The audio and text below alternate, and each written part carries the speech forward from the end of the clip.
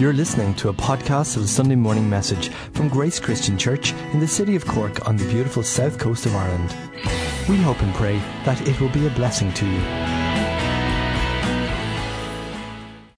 This morning's message is titled Blood and Water. And you're going, what on earth are you talking about now, Donovan? We're trying to figure out what you're going on with. Over the last few weeks, I've been looking at the incident of David fighting Goliath. You'll be familiar with that. In the first message we looked at the idea that David was lightweight and that he wasn't carrying much into the battle, whereas Goliath was weighed down. And Goliath not only had God, but he also had gravity against him. It was one of the significant reasons why Goliath was defeated, was because he was so heavy and David was so light, he was able to fight him so easily. Next thing, I looked at the idea of power and strength, and about how Goliath came in strength and human strength, and he had everything on his side, but that David came in power. That he came at him in power, with God's power on our lives. And we looked at how if we admit our weakness and ask God for help, we can know and experience God's power at work in our daily lives. Would anyone say amen? Amen. It's good to know the power of God at work in our lives. It means that we're not alone. Well, today I want to look at the idea of courage. About how David came in courage, but Goliath came in confidence. Goliath was confident of himself. But I'm not going to be looking at the story specifically of David and Goliath today. I'm going to be looking at another story about courage. You know, courage is a curious thing. When I was a kid, we used to watch a guy called Evel Knievel. Has anybody ever heard of Evel Knievel? Yeah. Put your hand up if you've heard of Evel Knievel. See all the aged people and all the infirm are showing you. Well, this guy is a new guy. He's like the modern Evel Knievel. His name is Travis Pastrana.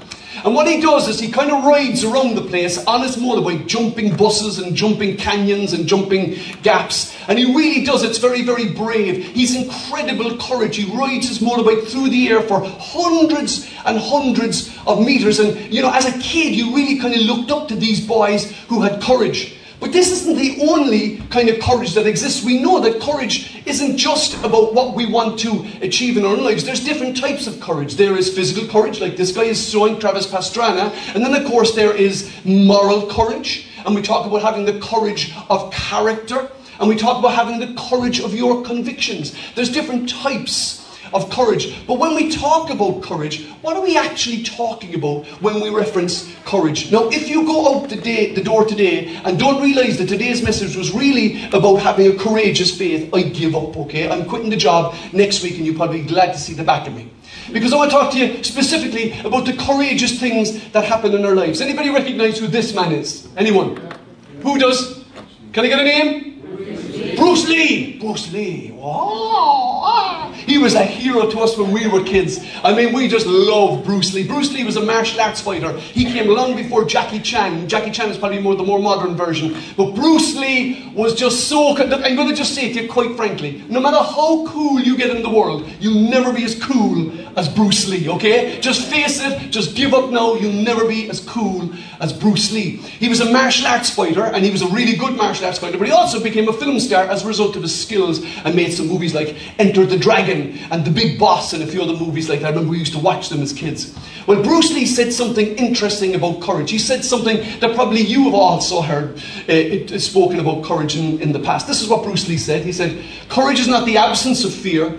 It is the ability to act in the presence of fear." That's what courage is. It's not that there is no fear. It means that you feel the fear and you go on anyway. God's people should be the people at the forefront of that courage. Would anyone say amen? Amen. Anyway, I'm going to look at the story this morning. It's from 2 Samuel 23, verses 8 to 17. I'm going to look at these couple of verses. It's talking about three guys. It tells the story of three guys, and they're known as the Three. In this passage, they're known as their three. They're three mighty warriors that were David's mighty men. They were amongst David's mighty men. I'm going to give you a verse on each of these guys just to give you a handle on what they were like. Can you hear me? Am I back? I'm back. I thought I was gone for a second. Here we go. This is the first one. It says, the first of the three was Jashobeam the Hackmanite. He already had a cool name. He was started already. Who was the leader of the three? The three mightiest warriors among David's men. He once used his spear to kill 800 enemy warriors in a single battle. Some people think that should read 300. Some people think that it should read that he held off 800 warriors. Well, whether he held them off, fought them, 300 or 800, this guy was a mean dude. He was a tough guy. He was courageous and he was brave. If you were getting yourself into a fight, Jashobeam the Hackmanite is the guy that you want at your back. He was the second guy. Next in rank in the three was a guy called Eleazar. Once he and David stood together against the Philistines when the entire Israelite army had fled. He killed the Philistines until his hand was too tired to lift his sword. The Lord gave him a great victory that day. Standing back to back with his king David. Standing back to back, he defends and he fights so hard that his hand grew too tired to lift his sword. You know, sometimes, brothers and sisters, and I want to say to you this morning, I know that some people here are finding the battle of faith so tiring, you're struggling to lift your sword. I want you to know that if you lift your sword, the Lord will give you a great victory. Would anyone say amen? Amen? God will give you a great victory. So that's Eleazar, another tough guy. The third tough guy is this guy, a guy called Shammah. One time, the Philistines gathered and attacked the Israelites in a field full of lentils. Lentils. And the Israelite army fled, but Shammah held his ground in the middle of the field and beat back the Philistines. So the Lord brought about a great victory. Once during the harvest, when David was at the cave of Adullam, the Philistine army were camped in the valley of Rephaim. The three, who were among the 30, an elite group among David's fighting men, went down to meet him there. David was staying in the stronghold at the time, and a Philistine detachment had occupied the town of Bethlehem. David remarked longingly to his men, "Oh, I would love some of that good water from the well by the gate in Bethlehem." David had been raised in Bethlehem. He knew what the water was like in Bethlehem. You see, we're used to our water nowadays being all nice and clean and sanitized and easy to drink. But in the Middle East, of course, when you were drawing it from the well, your water came out silty and it came out cloudy. And sometimes it didn't come out looking very nice at all. And we talk about water as though it's tasteless. But water actually does have a taste. And the taste of different types of waters and different types of wells were important in that culture. There were bitter wells. There were sweet wells. There were places where you knew you would get a really refreshing draft of water. And places where you would get, maybe not so good. I'm going to drink my bottle of Ishka.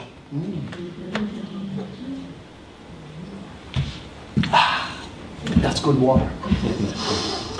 You can buy some next door if you want it.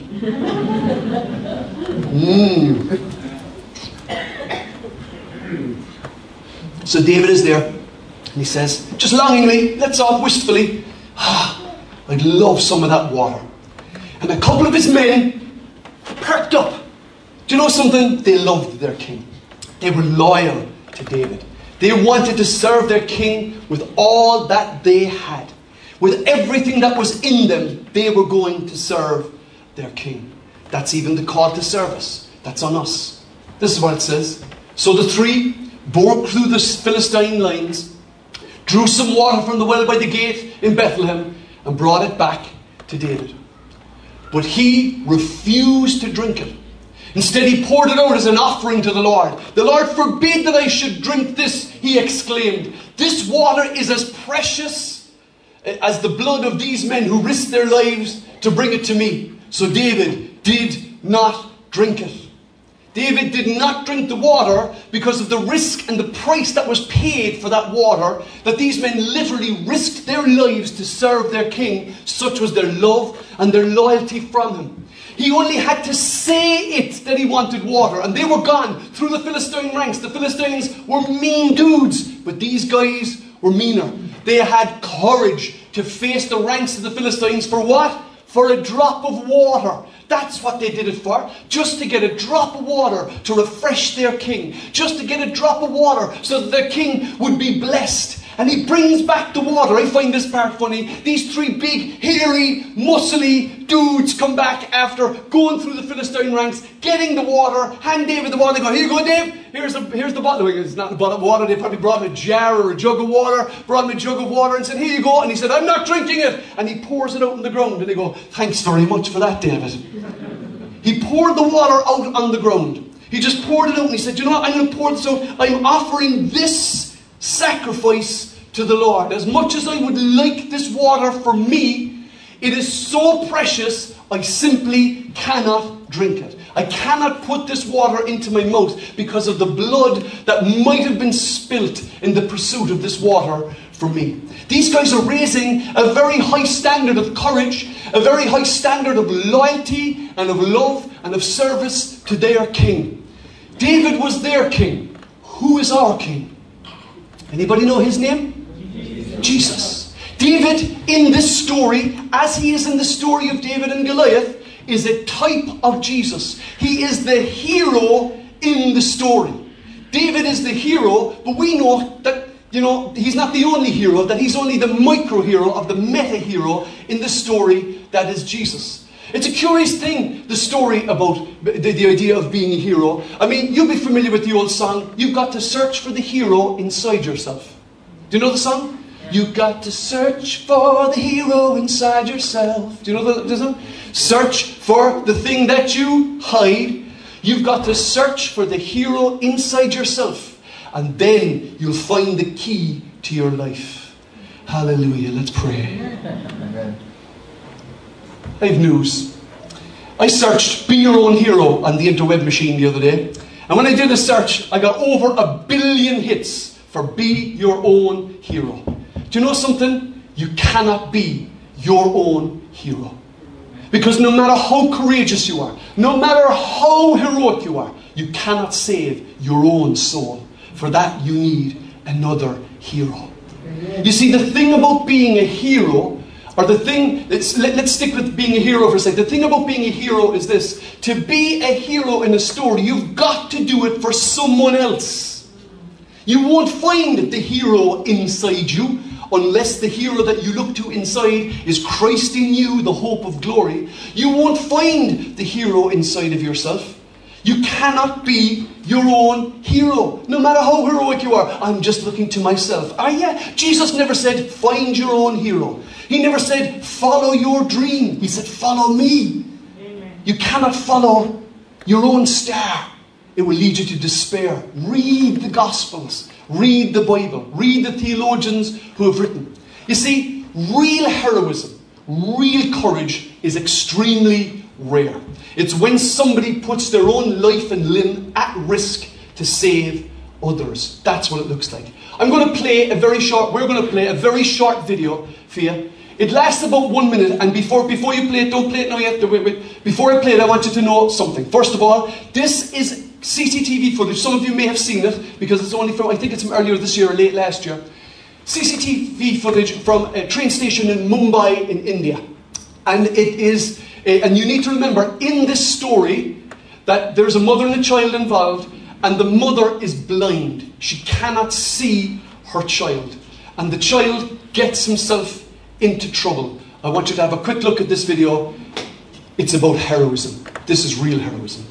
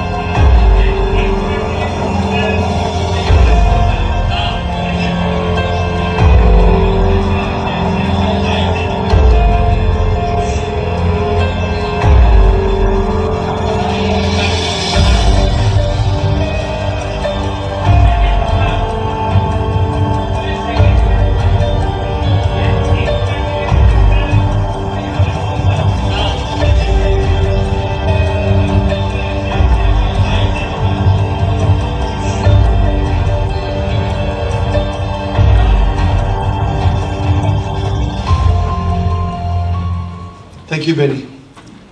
That's heroism, isn't it? I hope you got it. Could you see it? You could see what was going on?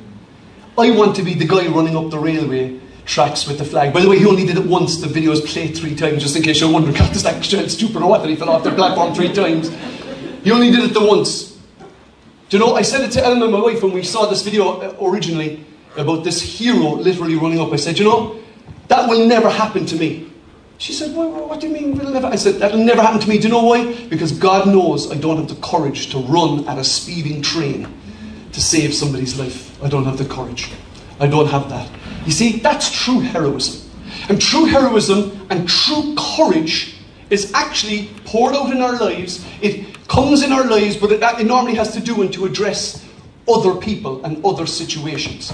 It's a curious thing about courage. There's a whole area called the science of heroism that has begun to develop amongst psychologists and so on and so forth. And I'm very interested in these kind of studies. I'm just interested in psychology anyway. But I was thinking, and I was listening to a program, a documentary about heroism and about courage. And they said something very interesting. There's some very interesting things that they observed when they were talking about courage and what goes behind what it takes to have courage, and people who display extraordinary courage. We'll have all seen videos. You know courageous people, I'm quite sure, in your life. In actual fact, we're all called to courage. But it's an interesting thing. They summed it up in 5 simple things that people who have a lot of courage have. And I've seen it in the lives of people around me, and of course we see it in the life of Jesus, but we certainly see it in the life of this pointsman who runs at full tilt up the tracks to save a child's life towards an oncoming train. I won't ask for a show of hands for how many people would do what he did. I think we would have few enough of us.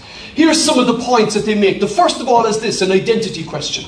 And the first thing they say about the identity question is, the question that people ask in a situation where they show courage is, what would a person like me do in a situation like this? That is a brilliant question, especially for a Christian to ask. What would a person like me do in a situation like this? Our pointsman in this story obviously recognised that a person like him, whose job is to keep people safe, was to intervene. The second thing was about connection. It's an amazing thing that when they investigated and spoke to guys who won awards for bravery, especially soldiers, they were all kind of embarrassed at having won the award, because they basically said, sure, I only did what my comrades would have done for me. I only did what other people would have done for me. It didn't seem to me an extraordinary thing at all. They felt a profound sense of connection to the people that were involved. Let me give you a simple example. If my home was on fire, I'll use my home, and my wife was inside, it wouldn't take an awful lot of bravery for me to go in and rescue my own wife. That wouldn't make me a hero. Now, if my neighbour's house was on fire, and his wife, who gave out to me over the fencing because the music was too loud in my house too often, was stuck inside there, and I ran in to save her, that would be courage and bravery. Are you with me? Are you with me? Simply because when we have a connection to someone, it doesn't seem like bravery. It doesn't seem like courage. It just seems like the most appropriate thing to do.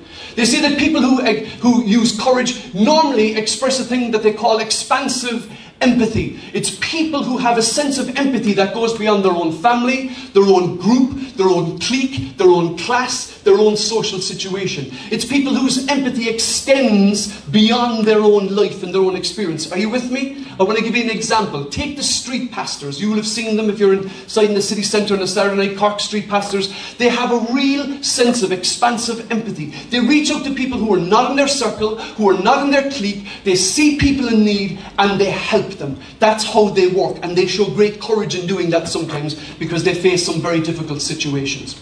Habitual helping is the key to being a hero.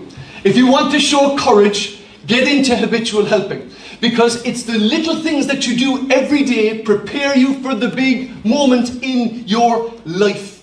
That is why when you see people who help others on a regular basis, they're far more likely to make the move when the big need arises. That's what you see in them. And of course, they think it through. Now, what does thinking it through mean? Very often the heroes or the courageous people are the first responders, the frontline workers, the first responders. It's the police, it's the ambulance men, it's the doctors, it's the nurses, it's the firemen who show up in a situation. And when they talk about thinking it through, it means that they've considered the danger of the situation.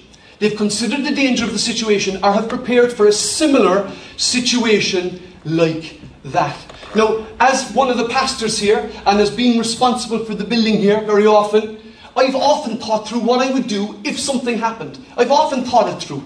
And so that's how you prepare. So God forbid anything does happen. Lord, don't take that as an offer. But if something happens, I have quite often thought situations through. Now I want to go back for a second to our pointsman in the train station in Mumbai. Here's what he's got. All of these things, he ticks all of these boxes, and I didn't know about it when I was preparing it, but he does have the identity question. What do you do in a situation like this? He has that connection to someone, an expansive empathy. He has that sense of, okay, that child falling off the platform is not my child, but it's someone's child, and it's someone who needs help, and he responds. He's habitually helping. His job as a pointsman, he helps not only with the trains but with the people. And you're talking about Mumbai in India. You're talking about millions of people passing through this railway station on a monthly basis. Millions of people. And so he's used to helping people, guiding people, directing people. So when this big incident happens, he shows up because he's thought it through. The other thing is that I don't run at speeding trains. He runs because he knows how fast that train is travelling.